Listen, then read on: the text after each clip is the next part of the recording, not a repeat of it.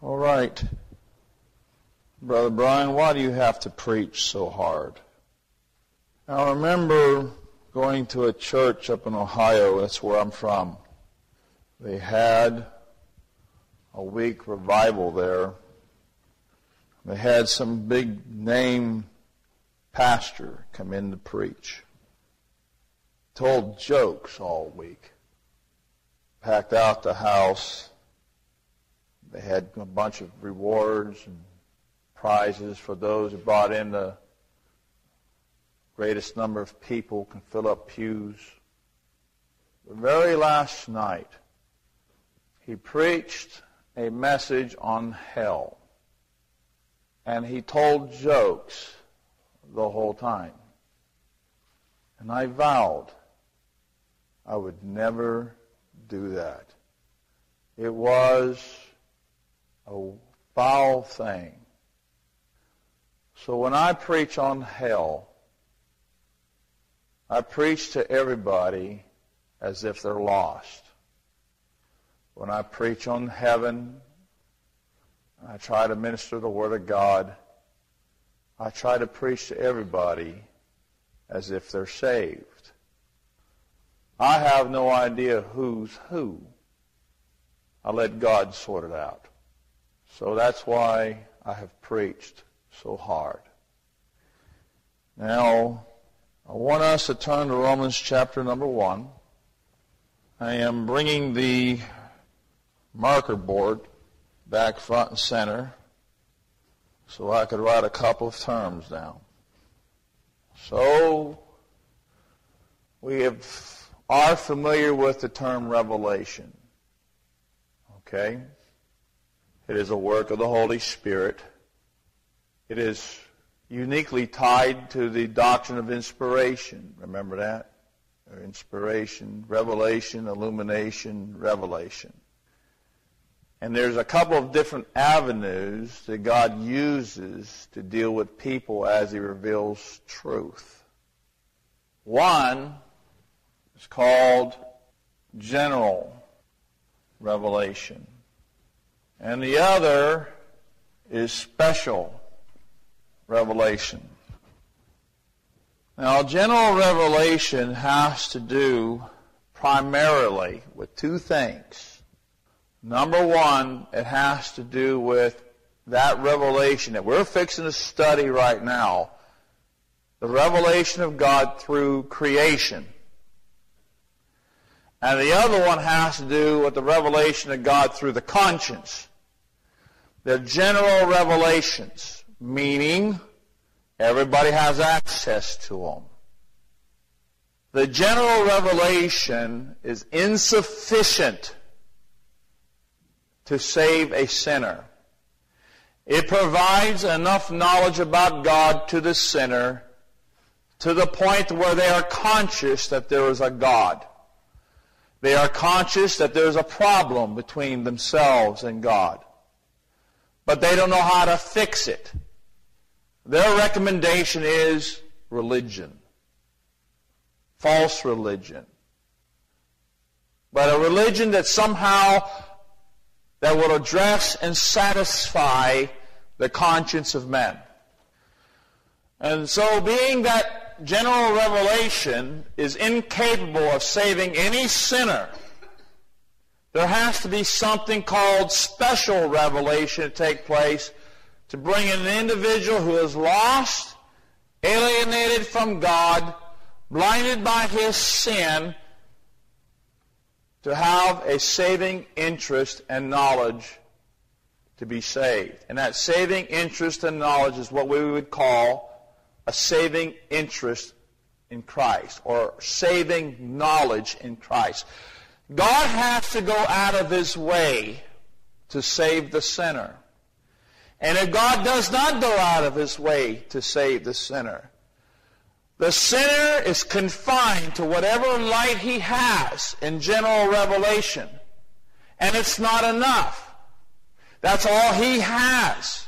And yet he is accountable to seeking the Lord for salvation, a Lord that he has no knowledge of apart from the Word of God as it's preached.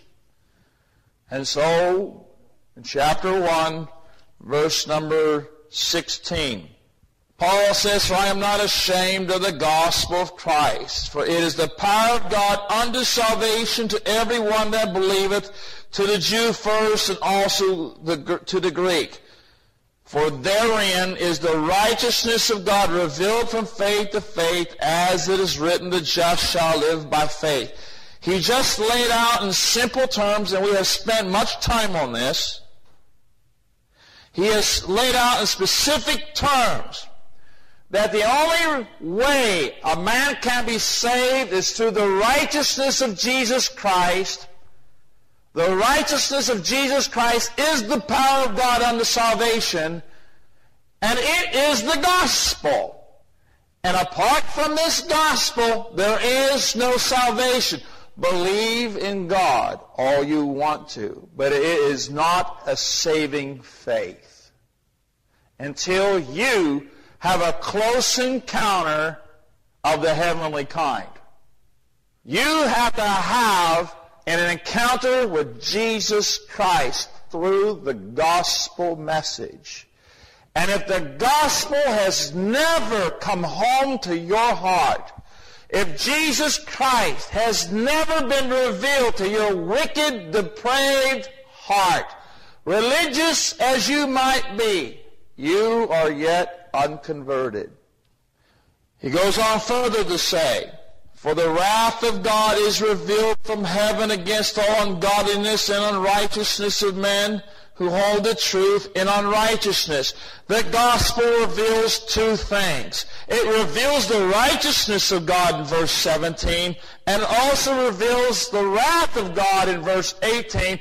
Both the righteousness of God and the revelation of God's wrath are tied to the first coming of Jesus Christ, and is part of the ministry of the Holy Spirit. We've addressed that already. And those of you that are here, perhaps, and have not been involved in the series of messages of which we have been preaching on, you got a whole list of CDs out there waiting on you. You get caught up. Now, tonight, we are now dealing with verses 18b through verse 32, which explain how the wrath of God displayed in verse 18 is against all those who seek to suppress the truth and why it is justified. The last time you and I were together, we went into great detail as to how sinners suppress the truth. Okay? And we are going to go into further detail as to how this is done. It was noted then that verses 19 to 21 define this suppression of truth as the truth of God disregarded. It must be noted then that the revelation of the wrath of God is justified because men have disregarded the truth of God in creation and are without excuse. Verses 19 to 21. For the wrath of God, it says in verse 18, is revealed from heaven against all ungodliness and unrighteousness of men who hold the truth in unrighteousness. Why? Because that, in verse 19, because that which may be known of God is manifest in them, for God hath showed it unto them. For the invisible things of him from the creation of the world are clearly seen, being understood by the things that are made, even his eternal power and Godhead, so that they are without excuse. Because that, when they knew God, they glorified him not as God, neither were thankful, but became vain in their imaginations, and their foolish heart was darkened. Now, I'm going to start tonight with verses 19 and 20, and if we have time, we're going to put Brother Archie on the hot seat. If we don't have time, brother, you'll have another week to prepare, and we'll start off with you right out of the gate. Okay? So having said that, let's begin. The general revelation of God's creation makes all men responsible. Verses 19 and 20. It says here in verse number 19, because that which may be known of God is manifest in them, for God hath showed it unto them. Note the phrase, because that which may be known of God. Known, the word known, is the Greek word nostos. It is the word we get the Gnostics from. It is an adjective in this case, referring to things known, or what things can be known of God by and through the testimony of creation. Such a statement implies that there are invisible things of God that can be known by creation alone, and other invisible things that cannot be known by creation. Okay? The invisible things of God. And we're going to talk about that here in a little bit. Now, what things are not revealed in creation? Well, things such as God's mercy, God's grace, God's righteousness, God's justice. I mean, when you go outside and look up at the stars tonight, do you think of the justice of God? Not me. Wow! That's deep. Try doing it holding a hot cup of cappuccino on a cold wintry night with your sweet wife next to you. Because in the winter, it's the clearest of all. And you'll see the majesty of God and the supremacy of God. But I'm not exactly thinking about God's righteousness, because that's not what it testifies of. There are some things about God that creation does not reveal. There are some things about God that creation does reveal. So that's what he says here. Look at, because that which may be known of God, those things that can be known of God through creation, he says here, is what? Manifest in them. Now, there are some who would argue that certain attributes, such as God's righteousness and long-suffering and goodness, can be seen in God's providential workings. And Paul makes mentions of that in chapter 2. Look at it, verse number 4. And I'm going to call on Sister Bernice. Romans chapter 2, verse number 4. Would you read that for me, please?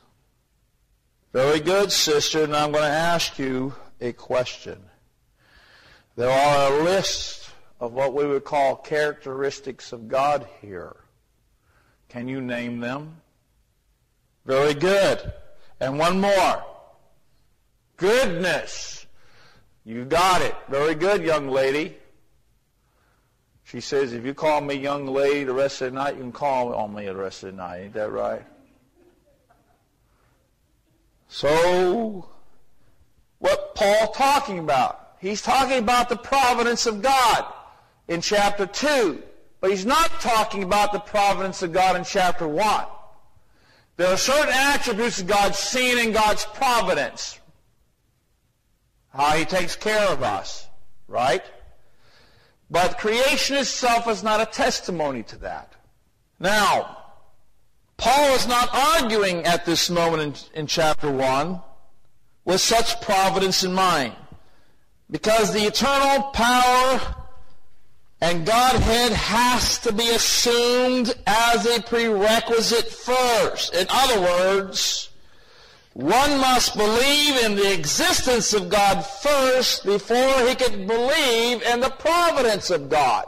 That's why Paul's not talking about the providence of God in chapter 1. All right? Now let's look at the rest of this verse.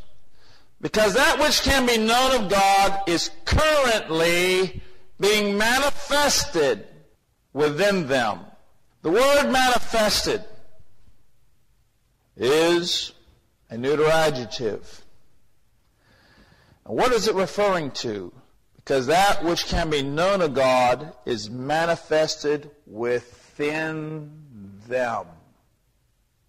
There is an intuitive knowledge of God given to every man through the testimony of creation, which he himself seeks to suppress. You say, why are you using the word suppress? Because verse 18 says that the wrath of God is revealed from heaven against all ungodliness and unrighteousness of men who hold the truth, or literally suppress the truth in unrighteousness. So here you have an intuitive, God has put something in man when he was created, and when he set forth creation before his eyes, he put something in man to make the connection. There is an intuitive knowledge of God that man that was created could see the things of God in creation. Joshua, do you have your Bible open? I want you to turn to John chapter 1. I don't get to do this to him very often, so I'm going to take advantage of it just because I like him. And those of you that don't know, he's my son. John 1, Josh, I want you to read out loud, verse 4, 5, and 9. Very good, son. I want you to pay attention to verse 9. That was the true light. What light are we talking about? Jesus Christ. Jesus Christ is called the light of the world. And he's the one that John's talking about in verses 4 and 5. Who is he talking about? He said, in him was life, and the life was the light of men. How was the life? This was a living light. This was not like light from a flashlight, light from the bulbs we have in our ceiling here. This light was the product of eternal life. This was living light. Light that was alive. Light that was alive eternally. It's living light that has always been around. And this light is Jesus Christ. And what does it say here? It says here in verse number 4 that the life was the light of men. This living light was a light to men, and it shined in darkness, and darkness could not comprehend it.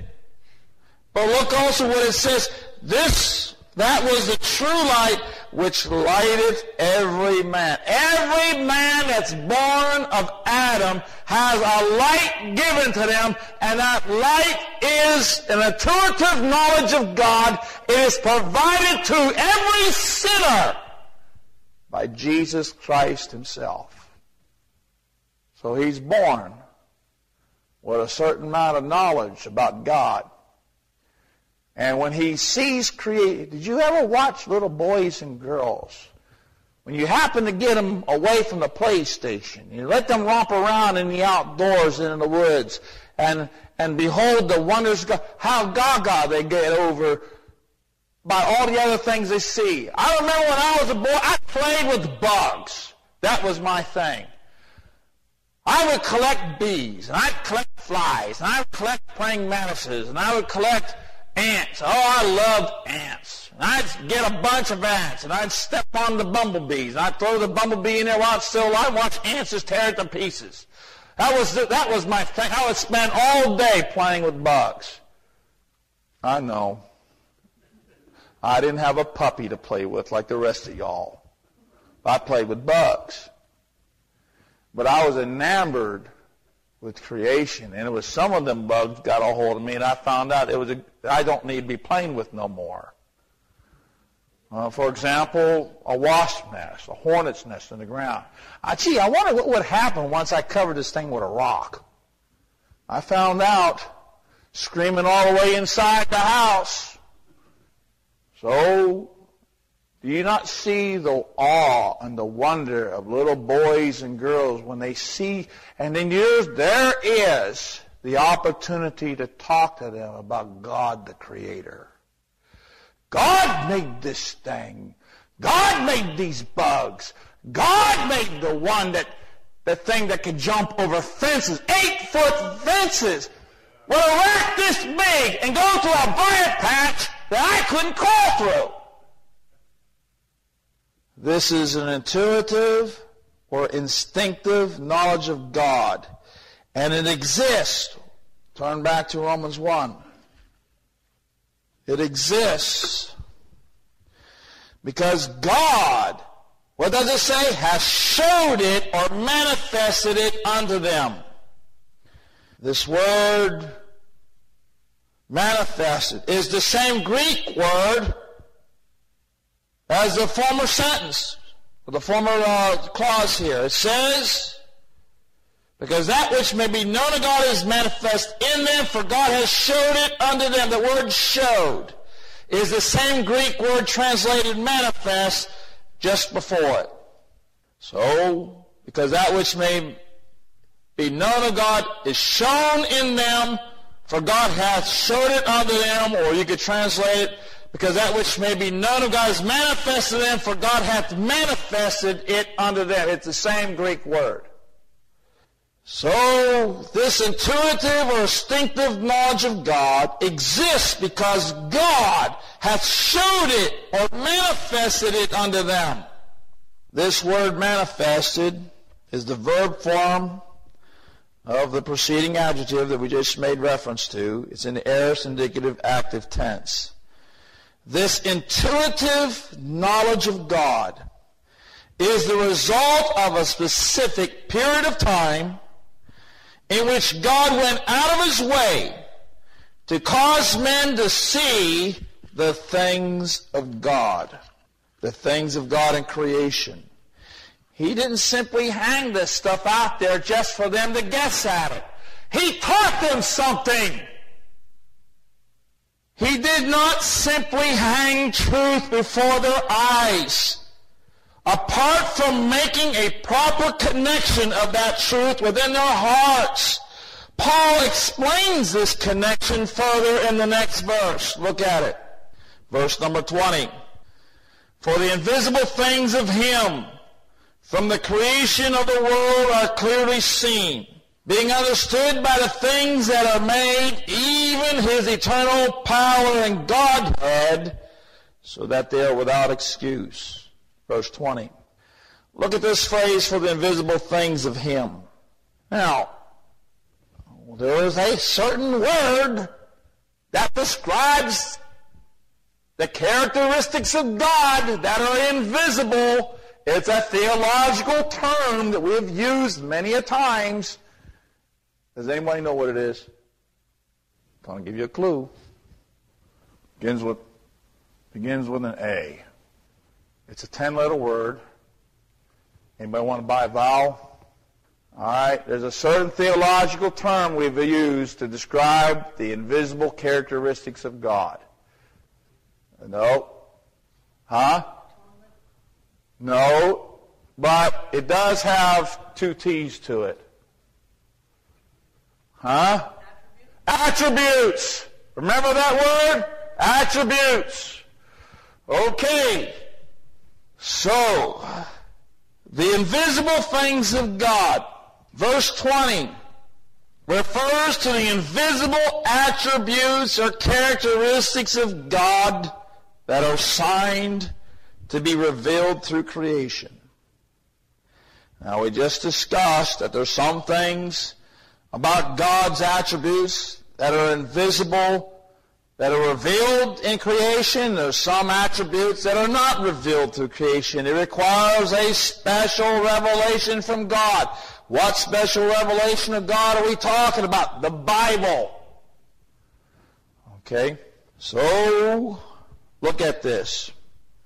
For the invisible things of him, from the creation of the world, were not revealed from the act of creation itself. Now put your thinking caps on. How could this not be? How can it be that the attributes of God could not be revealed by the very moment creation took place? It is so simple. You're gonna choke me for not knowing this answer. Just think about it. What? Was there anybody there that actually saw this? And the answer is what? Nobody was there. So Paul's not talking about the very moment creation took place. He's talking about what happened. There was something that took place after man was created. You understand? So, these invisible things were not revealed from the act of creation itself, because mankind was not present at that particular moment. What is meant, therefore, is that there are certain attributes of God that are revealed through the material things which have been created, but they are restricted in the amount of truth offered. We talked about general revelation. It is restricted. Special revelation is not. It's the full shebang. And so when Jesus came to reveal to us who the Father is, He manifested the Father in totality in His glory. He held nothing back. Special revelation. And we know that to be the case because we have a Bible, and it teaches us this. If we did not have the Bible, we are as dumb as a rock, aren't we? But praise God, we got a Bible that talks to us about special revelation. And if you want to know who God is, look in the Bible. It is the Bible about God, from God, written by God. The spectrum of God's attributes is provided, therefore, but it's not inclusive, but it manifests enough of the basic truths about God. We're talking about general revelation. It only manifests enough of the basic truths about God to make men both responsible and accountable without possessing any saving capabilities.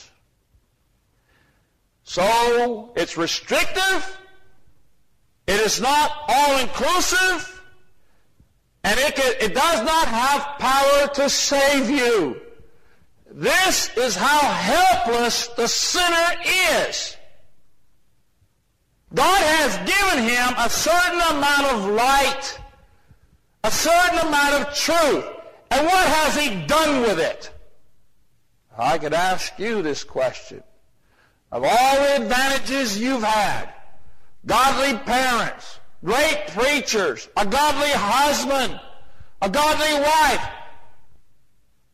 what have you done with the truth that God's given you? Have you wasted it? Have you cast it aside as an unholy thing? Have you forgotten everything that God has showed you? Do you not understand that the things that God has shown you were designed to save your soul? And yet if you cast these things aside, what are you going to do? You can't hide behind the salvation of your husband. You can't hide behind someone else's profession, not even your wife, not your mother, not your father. You have got to be accountable and responsible to the truth that God gave you. And if you rejected that truth and you discounted it and you threw it aside, if you disregarded it and suppressed it like Paul says these people did, you are going to be damned. And the wrath of God's invisible. You can't smell it, taste it, hear it, or touch it. But the bound man is not safe just because the guillotine hasn't dropped. You're on death row. And God has given you a certain amount of truth. And He won't give you another ounce until you respond to God with the truth that He has given you. Do you understand how serious this is? The truth will set you free, provided you obey the truth God gave you. The bottom line is that the light of creation is incapable of itself in the salvation of the souls of men. Therefore, there must be a special revelation of God to instruct men concerning the terms of salvation. which has only been provided by the Word of God and His gospel. If there's any interest in you right now about being saved, you must respond to the truth that God's given you, and if I were you, I would get on my bony knees and just beg God to save me, reveal Himself to me. Please, God, reveal some truth to me. I need you to talk to me. And don't you rest until God has. You're not going to hear from God until you start seeking after God in the book and listening to preaching that'll deal with your soul. Note the rest of it. For the invisible things of Him, from the creation of the world, are clearly what? Seen. This refers to the fact that it was impossible for the early generations. We're talking about the antediluvian race. Remember that big term? It was impossible for them to mistake the clear message of God that was testified in creation concerning His existence and creatorship. Note this phrase. This is huge. Being understood by the things that are made. This is a declaration by Paul that mankind as a whole made the right conclusions between creation and its creator. They understood exactly what God intended to say concerning Himself by the things which He had made. And therefore the testimony of God was clear to them, and their original conclusions were not false. Sinners can have a right knowledge of God and still go to hell. It would scare you if you knew how much you can know about God and the Bible and still go to hell. A man could get so close to Calvary that he could feel the splinters of the cross and still go to hell. Do you understand how far in a religion you can go as a church member and still go to hell? They understood very clearly the truth concerning, what does Paul say here? God's eternal power and Godhead, meaning His divine nature and His eternal existence. Now, had anyone presented to these early lost pagans the concept that they had originated from monkeys, they would have laughed in their face, because they understood God's eternality and His Godhead. They didn't have to deal with the doctrine of evolution. They didn't have to contend with the philosophies of men, Freudism, and all the other false religions that are out there, and the mysticism that's out there. Science falsely so-called, Paul says. They had virgin territory they were working with. They understood what God meant when He testified to them the existence of God's power and Godhead through creation. Now they perverted the knowledge, but they did not deny the existence of God. They just created a different one and assigned Him with those responsibilities. But if you were to go to them and tell them you came from a chimpanzee, they would have laughed at you. They had more knowledge of God than that. In fact, they had more knowledge of God than most church members do. Based upon the intuitive knowledge of God, God gave them through creation. They didn't have to contend with all the lies you and I have to contend with the moment we are born. In addition, Paul's not saying here that the power of God was eternally creating all things. making the act of creation eternal. God was not eternally creating. That's not what he's saying here. But rather they understood that God's power is eternal, implying that God himself, who possessed such power, was also eternal, qualifying himself as God Almighty. And having understood these divine truths, they conceptually changed his nature through idolatry and gave to him different names expressing such. It must be noted that eternality, the eternal nature, is one of the key attributes of God that makes both the Father God and the Son God, sharing the same eternal essence and the same eternity. I just unloaded on you a whole bunch of theology. I'm trying to feed the sheep of God.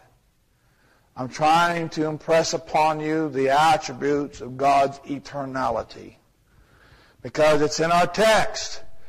Creation testifies of the eternal nature of God, the vastness of God, the transcendence of God. And again, go outside on a cold, wintry night with a cup of cappuccino and just spend an hour or two out there and just gaze.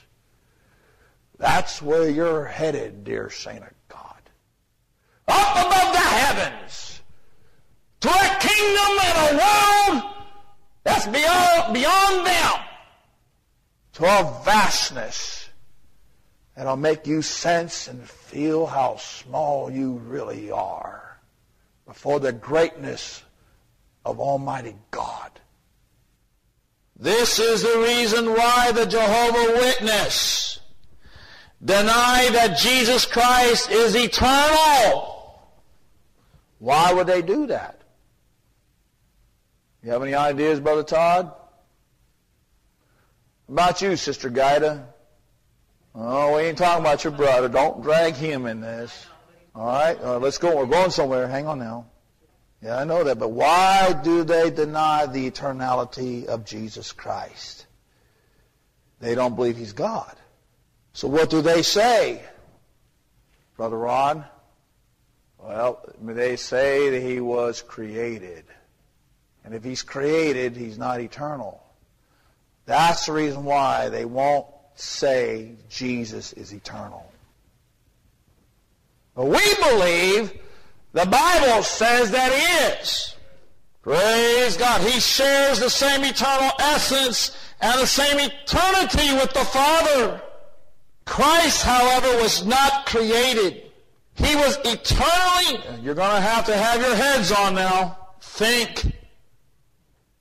Christ, however, was not created. He was eternally begotten from the Father,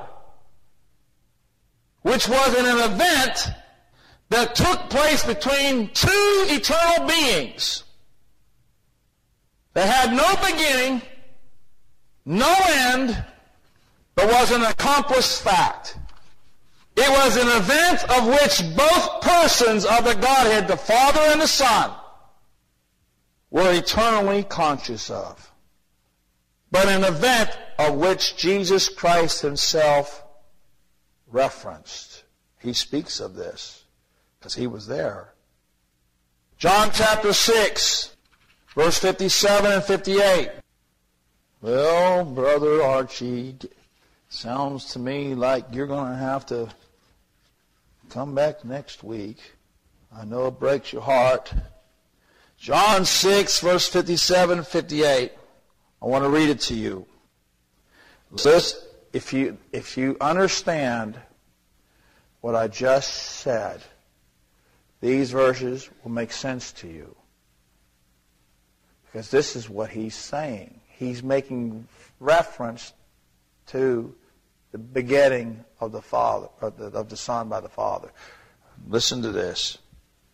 Having no beginning and no end, but it was an accomplished fact, and both the eternal Father and the eternal Son were witnesses of this. As the living Father has sent me, and I live by the Father. By the Father. As he that eateth me, even he shall live by me. This is the bread that came down from heaven, not as your fathers did eat manna and are dead. He that eateth of this bread shall live forever. He's making reference where he received his eternal life. Verse 57. It had no beginning, no end. Now compare that with chapter 16. John is the only writer of the Gospels that makes reference to this. He had an insight concerning Jesus Christ that the other three Gospels do not testify of. And that is, he's defining for us in the Gospel of John what he means when he says that Jesus Christ is the Son of God. He is the eternal Son of God, as it is stated in chapter 1, verse 1. But Jesus goes into detail about what it means to be eternally begotten. Okay? Chapter 16, verses 27 and 28. For the Father himself loveth you, because you have loved me and believed that I came out from the Father.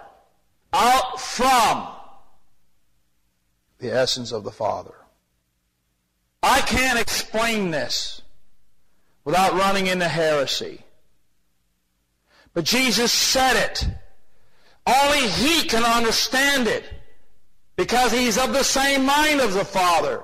He is just as infinite as the Father. He's talking to mere mortals about something that only an eternal being can understand.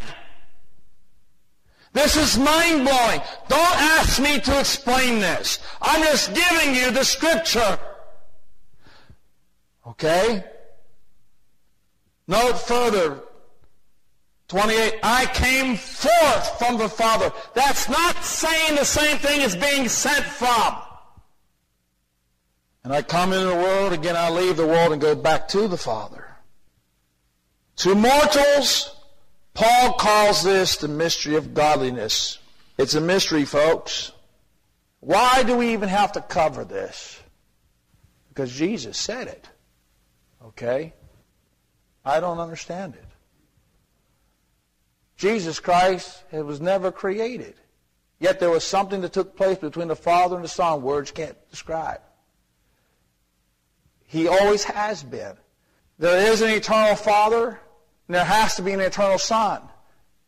If the Son of God had ever ceased to be the Son of God, then the Father would never have been eternal. You have to have an eternal Father and a Son. Are you understanding? This general revelation of God's eternality, as it is displayed, I just want to give you a little theology to go with the truth of God's eternality as put on display through creation. That was my purpose tonight. This general revelation of God's eternality and Godhead makes all men both responsible and accountable because they are without excuse, it says. Paul states that this general revelation makes all men responsible to certain duties, obligations, or chores. The duties implied in Romans 1 are the recognition of God as Creator, particularly His eternal power, Godhead, and His due benevolence, worship, and humble obedience. I want to turn to Luke 17. Brother Todd, now here's the thing. The things that were said tonight were said very carefully, and it was designed to blow you away about the knowledge of God. And we're dealing with someone we don't understand. But that knowledge ought to provoke worship and benevolence. Todd, I want you to read chapter 17, verses 7 through 10. All right, so the servant's out there slaving in the field in the hot sun all the day long. Does he catch a break when he comes back in the master's house just because he's tired? The answer is no. But he picks up his duties and he serves the master And when asked, his proper response is, it is my responsibility to do this. This is my duty. So when we contemplate the attributes of God, things that we can't possibly understand, I know I can tell by some of the faces, I've overwhelmed my own thinking saying these things. But I have meditated on this for a long time. These things about God, the Father, God the Son.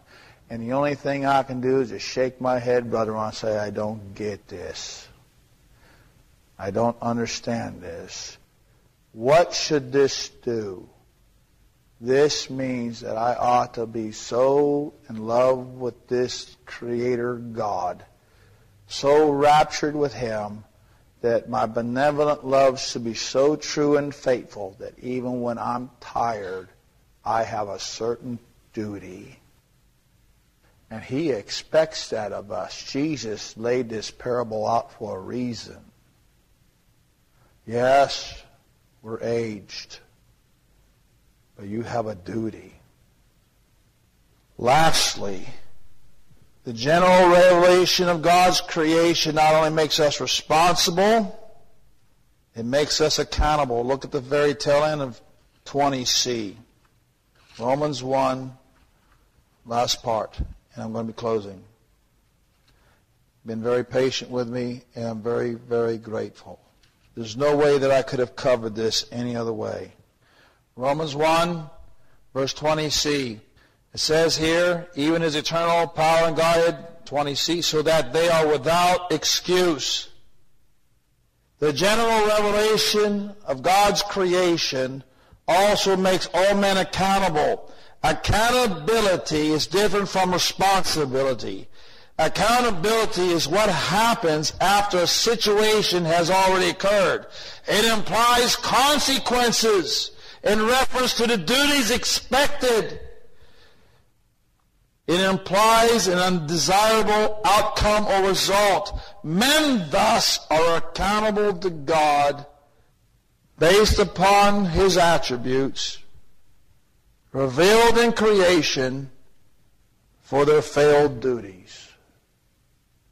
Now, how are you and I going to escape, the Hebrew writer says, when we reject the special revelation of God, when those who are rejecting the general relationship of God are going to hell with less light than you have? That's all I have tonight. All right, I need someone to close in prayer.